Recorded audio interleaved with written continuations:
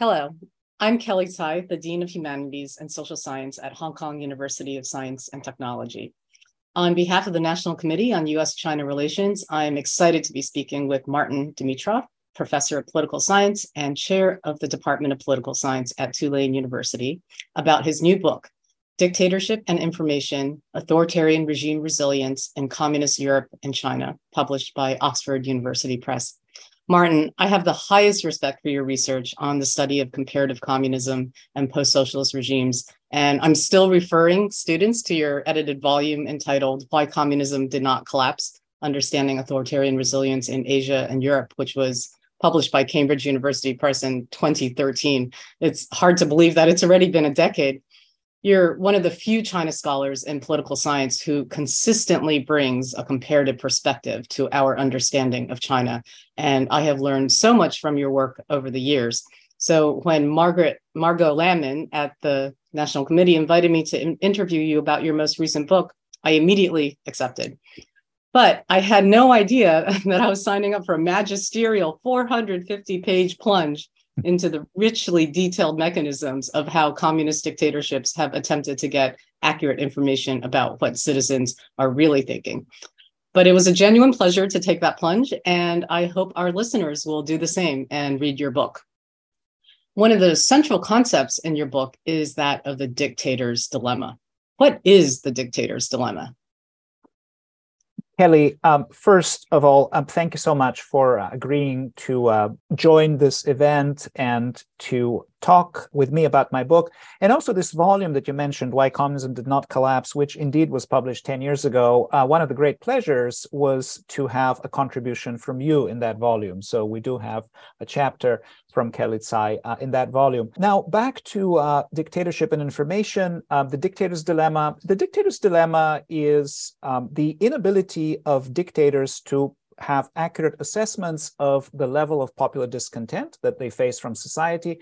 And the argument is that because dictators are unable to accurately assess levels of popular dissatisfaction, they're fundamentally insecure, and they're likely to experience unanticipated coups and revolutions. That is a dilemma. So what are some of the main strategies that autocracies try to pursue to mitigate the dilemma? Right. In the classic literature, the argument is that the dilemma cannot be solved. So what dictators do is they engage in more and more repression, but more and more repression only makes them more insecure. So in the standard understanding of the dictator's dilemma, because it is unsolvable, it only increases the likelihood of coups and revolutions. But what we observe when we look into actual authoritarian regimes is that some of them last a very long time. And in fact, there is one subtype of authoritarian regimes, the single-party communist regime, which outlasts every other type of dictatorship. So my book focuses on those regimes, in particular on single-party communist regimes. And I argue that they develop a whole range of mechanisms for alleviating and potentially solving this dictator's dilemma. And there, I distinguish between two main mechanisms. There are some institutions that allow citizens to voluntarily transmit information to the regime, primarily in the form of citizen complaints. And then there are other mechanisms that enable autocracies to involuntarily extract information, and those are primarily in the area of surveillance, but the range of mechanisms is extremely broad. So we have a rich panoply of institutions that authoritarian regimes create over time to mitigate this problem of the lack of knowledge about levels of popular dissatisfaction. Well, speaking of information, before we go into more detail about your argument, I'm curious about your sources of information. This is an especially difficult topic to research because information gathering in autocracies is a hidden activity, as you write. And it's just remarkable that you conducted nearly 100 interviews in China, Cuba, Russia, Germany, Bulgaria, and the US. In addition to all of those field interviews, you also use the methodology of, quote, archival ethnography. Can you explain what archival ethnography means in practice? What types of sources did you consult? Yes, thank you, Kellee. I had a lot of fun writing this book, and the fun involved trying to understand precisely what you mentioned, these hidden activities in authoritarian regimes. What do autocracies do to solve this problem? So I started out by examining archives that have been reopened in Eastern Europe after the collapse of communism. Both the Communist Party and the State Security Archives are now open to researchers. I also looked at the archives of the Telegraph Agency. Those are the three main collectors of information in any communist regime. And then I started engaging with Soviet archival materials, which are available both in Russia, but actually more so outside Russia in various repositories around the world. And then the big question was, where can I find equivalent Chinese sources? So after a lot of searching in libraries in the US, in China, and also in Hong Kong, I collected what I thought was an equivalent set of materials on China. Now, archival ethnography is this method of reading materials not just as machine-readable text, but actually asking who were these materials produced for, with what purpose, and what might they be saying in addition to the actual content of the document. They're often marginalia, so they're instructions from leaders, they're reactions to this document. So for me, the question was, who is this document prepared for? How does it circulate? And answering these questions, I argue in the book, allows us to understand this problem of information flow in autocracies much more fully than we would if we were to subject these materials to computer analysis, for example, and treat them as machine-readable text. Thanks.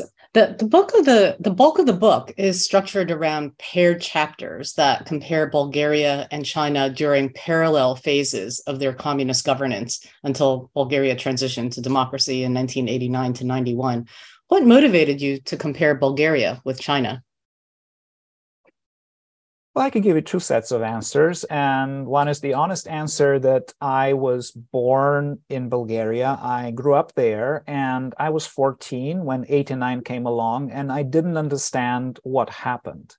And part of my reason for studying China is that China gave us a communist regime that also experienced 89, but the communist system persisted after 89, whereas in Bulgaria it didn't.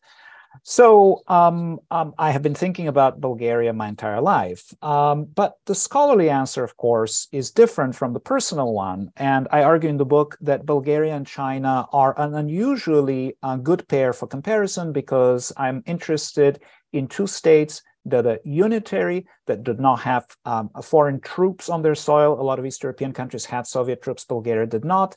I also wanted two regimes that are ethnically heterogeneous and have an ethnic minority population of about 10%.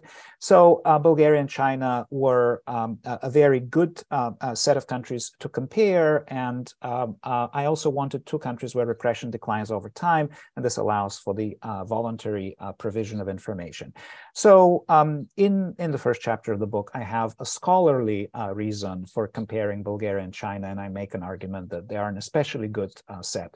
And if one were to compare China and the Soviet Union, which a lot of scholars do, they're not as comparable as Bulgaria and China, because there are a lot of other factors that vary between the two countries.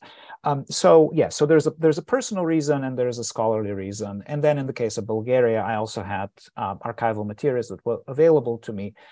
And I could collect them and study them, and then find out ways for collecting similar materials from China.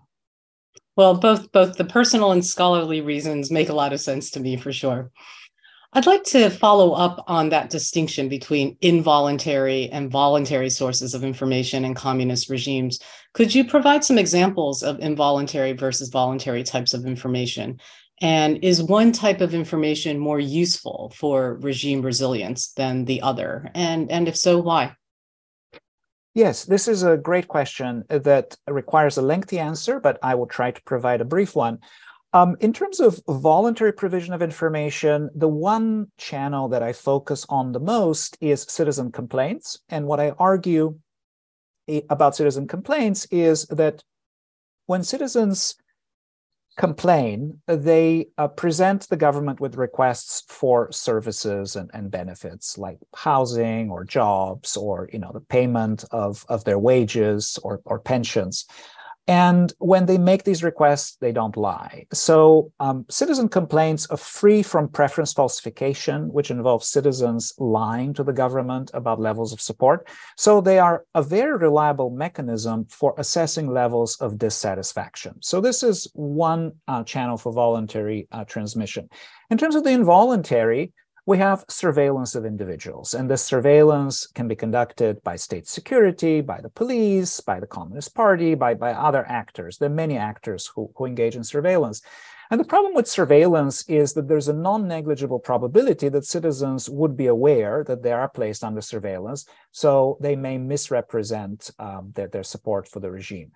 So the problem with the involuntarily extracted information through various surveillance mechanisms is that it presents a greater hurdle for the analysts who are interpreting it. And of course, it is quite useful, and communist regimes engage in massive collection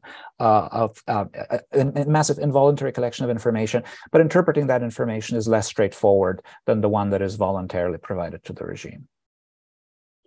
Your book includes a table that lists 14 different mechanisms for assessing discontent, including techniques that are a bit unusual, perhaps, like monitoring offline rumors, monitoring offline jokes, and even monitoring dreams. Can you tell us a little bit more about those unusual mechanisms? Yes, thank you, Kelly. I mean, they're certainly unusual and they're fascinating. I mean, I thought, whoa. So we have evidence in both China and Bulgaria and East Germany that there's this monitoring of rumors. In East Germany, there was a systematic collection of jokes, anti-regime jokes. A similar effort took place in the Soviet Union and in Bulgaria. And in terms of dream monitoring, there's only one single report. It actually comes from Bulgaria of state security, in the case of Bulgaria, collecting information on what people dreamt about. So these are unusual mechanisms. And the problem for the regime insiders is that this information was not particularly granular. They didn't know what to do with it. As a result, these mechanisms never emerged as the main mechanisms for assessing levels of discontent. Because, yes, I mean, jokes spread very fast and they're often funny, but it's not clear how subversive an individual who tells a joke actually is. Sometimes people just like to have fun and they tell jokes against the regime. Well, it seems that dictatorships often don't have a very good sense of humor. That is certainly true. Yes. Jokes involving the dictator. Well, although in the case of Bulgaria, the dictator, Todor Zhivkov, a man who was in charge for 35 years, asked his closest associates to tell him about jokes that people were spreading about him. And these associates say that he laughed. I don't know how reliable that is. I mean, that's memoirs. I tend to be very dismissive of memoirs. I don't have archival evidence that he laughed about when he was told about jokes about himself. It's just memoirs. But he did ask by the 1960s and then 70s and 80s that individuals who spread anti-regime jokes should not be prosecuted. So, I mean, at some point, in that one instance, at least, the dictator decided that, you're not going to put people in jail because they tell jokes about him. Now, other dictators are perhaps more sensitive about humor directed against them. Absolutely. The emperor doesn't want to hear that he's naked or that it's funny that he's naked. Yes, indeed. So your book shows that in the case of Bulgaria, it's possible to solve the dictator's dilemma. But that doesn't guarantee that the dictator will be able to stay in power. Why is that? That's paradoxical when we first hear it, because the whole argument in the literature has been framed around the impossibility of solving the dilemma. And in the book, I show that, in fact, the dilemma can be solved. Autocracies are perfectly capable over time, when they make the proper investments in the institutions, to collect information about popular discontent. But what I argue is that this information needs to be put to good use. And the good use from the point of view of the dictator is to engage in strategic redistribution and in targeted repression. And this strategic redistribution and targeted repression is only possible under certain conditions. One condition in my book is high levels of economic growth. Those allow for the redistribution. Another condition is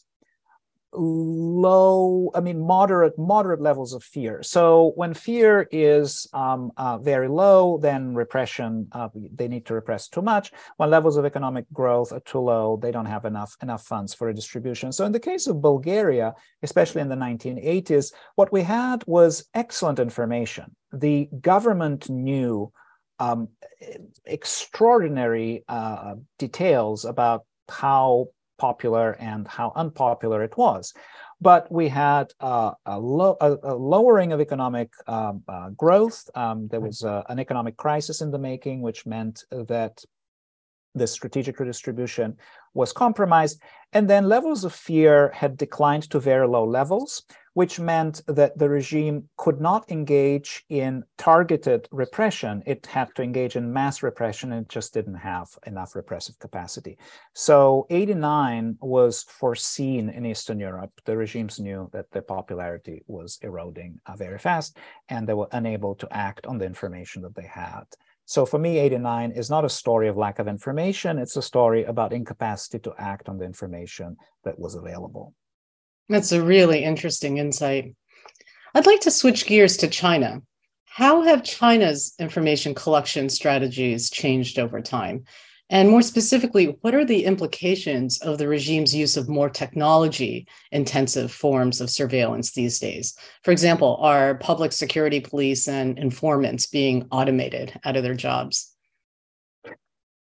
Yes, thank you, Kelly. This, of course, is a question that has extraordinary importance for China. What I show in my book is that in contrast to this stylized fact that circulates about East Germany being the most densely penetrated country in terms of the rate of informants, I actually demonstrate that China had more secret police informants than East Germany.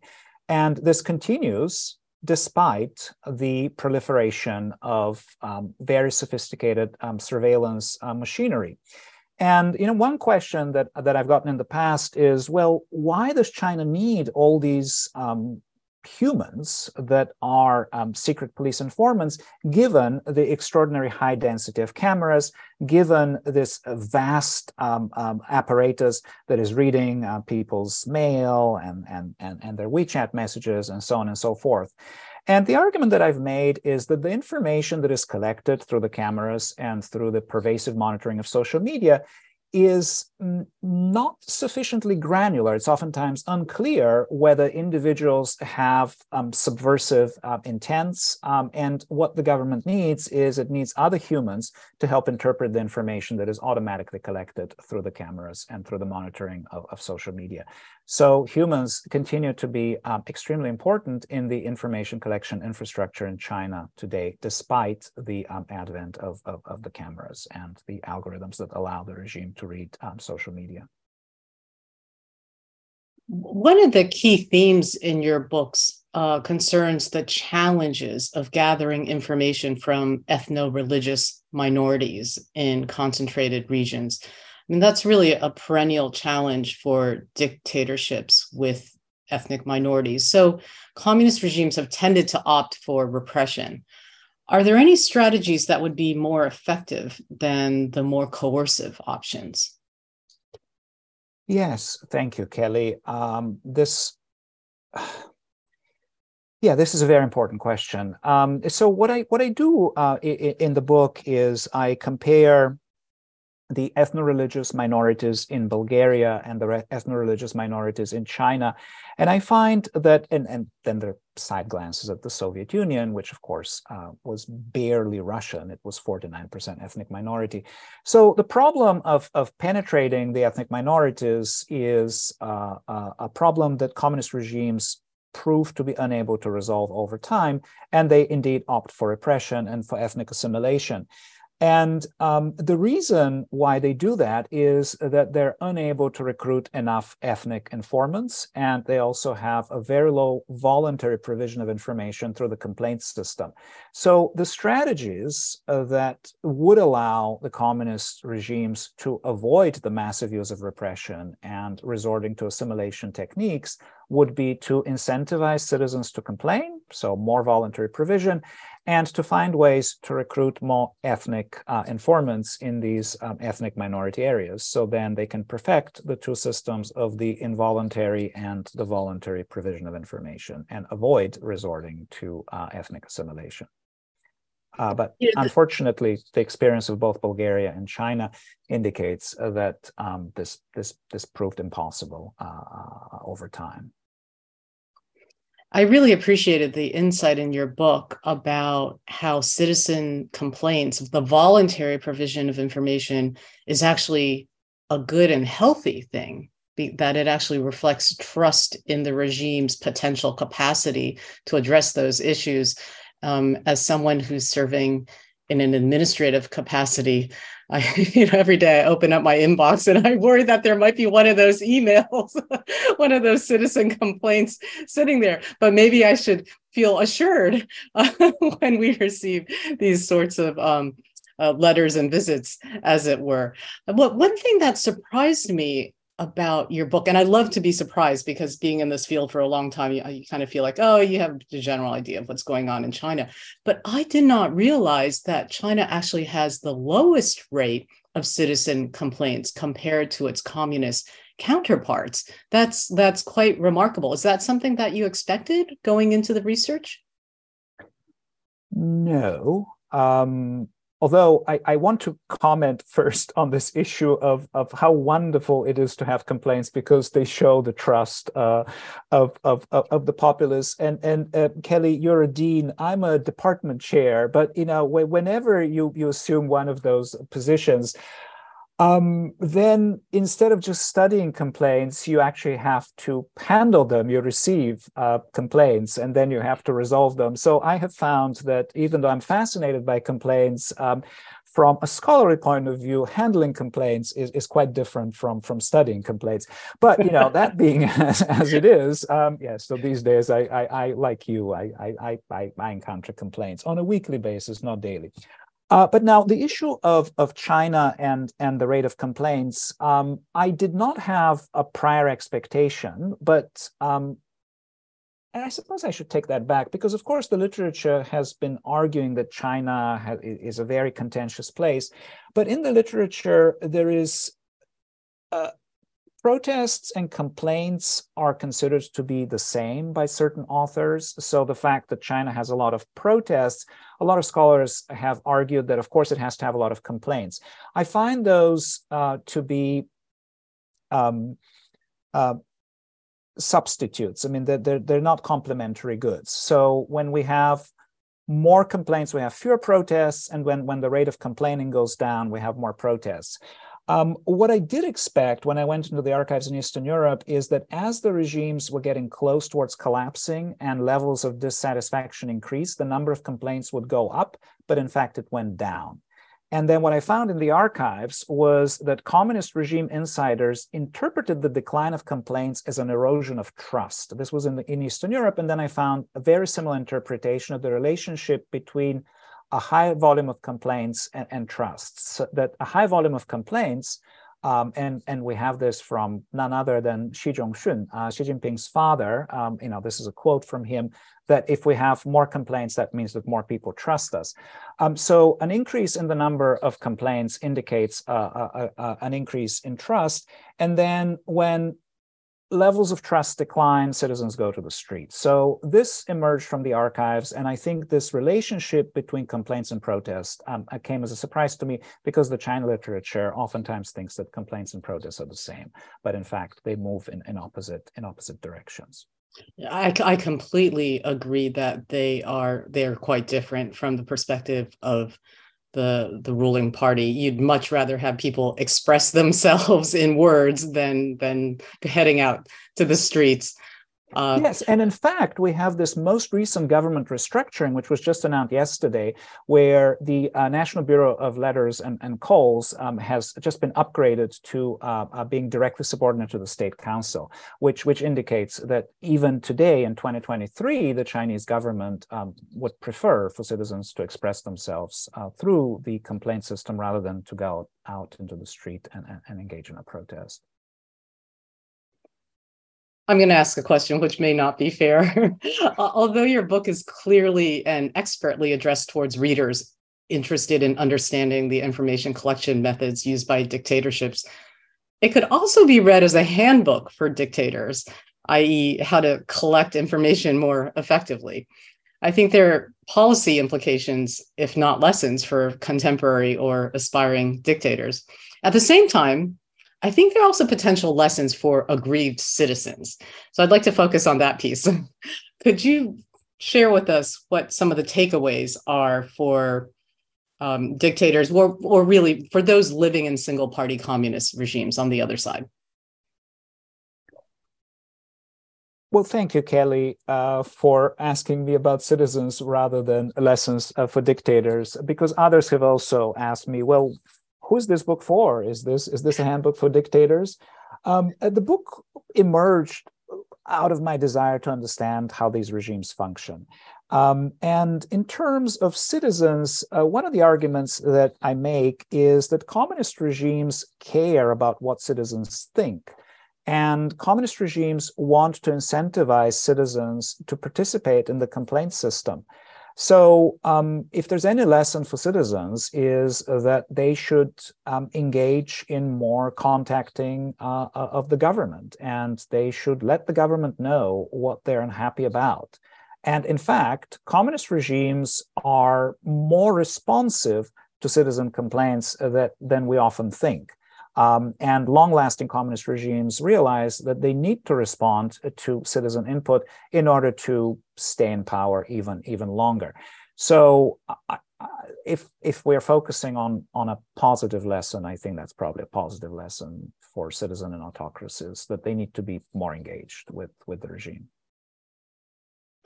Well, one potential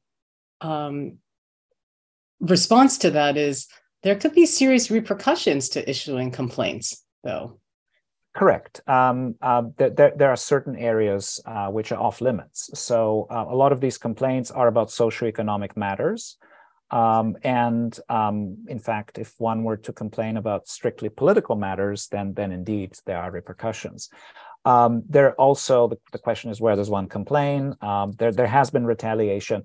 But on that front as well, the longer a communist regime persists, the more attuned it becomes to the importance of protecting complainants from retaliation, because it knows that if complainants are afraid of retaliation, they will lose that trust in the government, and they will be more likely to turn to the streets and to engage in protests. And that, in fact, is one thing that communist regimes do not want. They, of course, learn from protests. I mean, on that as well, there's an extensive literature on the information value of protests.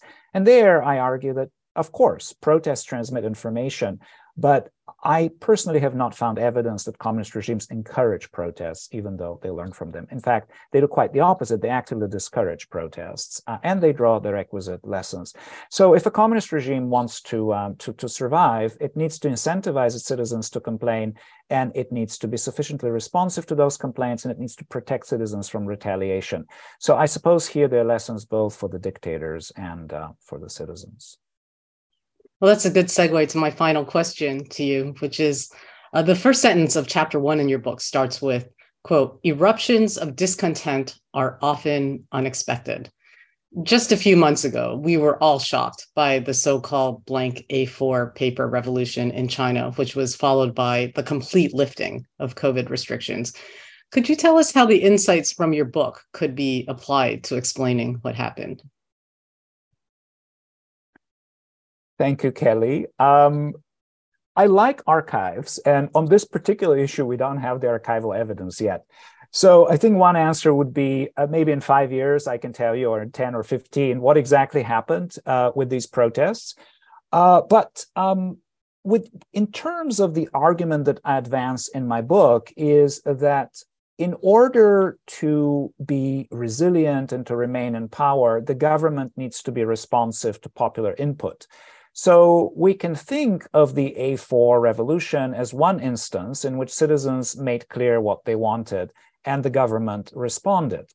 Now, of course, what we can think of is that the government by then should have known full well what citizens wanted, and it should have responded a lot sooner. So, one could certainly argue that, responsiveness that comes at such a late stage is not what citizens wanted. And, when we can get into all of the issues about zero COVID and to what extent this policy reflected the lack of information versus, other problems in the top leadership. But I think, one way to think of the A4 revolution is that people spoke and the government responded. Great. Well, Martin, thank you so much for sharing your insights with us. I hope this podcast has inspired listeners to run out and get a copy of your book. It's just such an impressive undertaking that you have accomplished. And I think your contribution is going to be, taking its legacy on our bookshelves and our reading list for years to come. So I encourage everyone to check out Martin's latest book. And thank you for joining us. For more interviews, videos, and links to events like this one, visit us at www.ncuscr.org.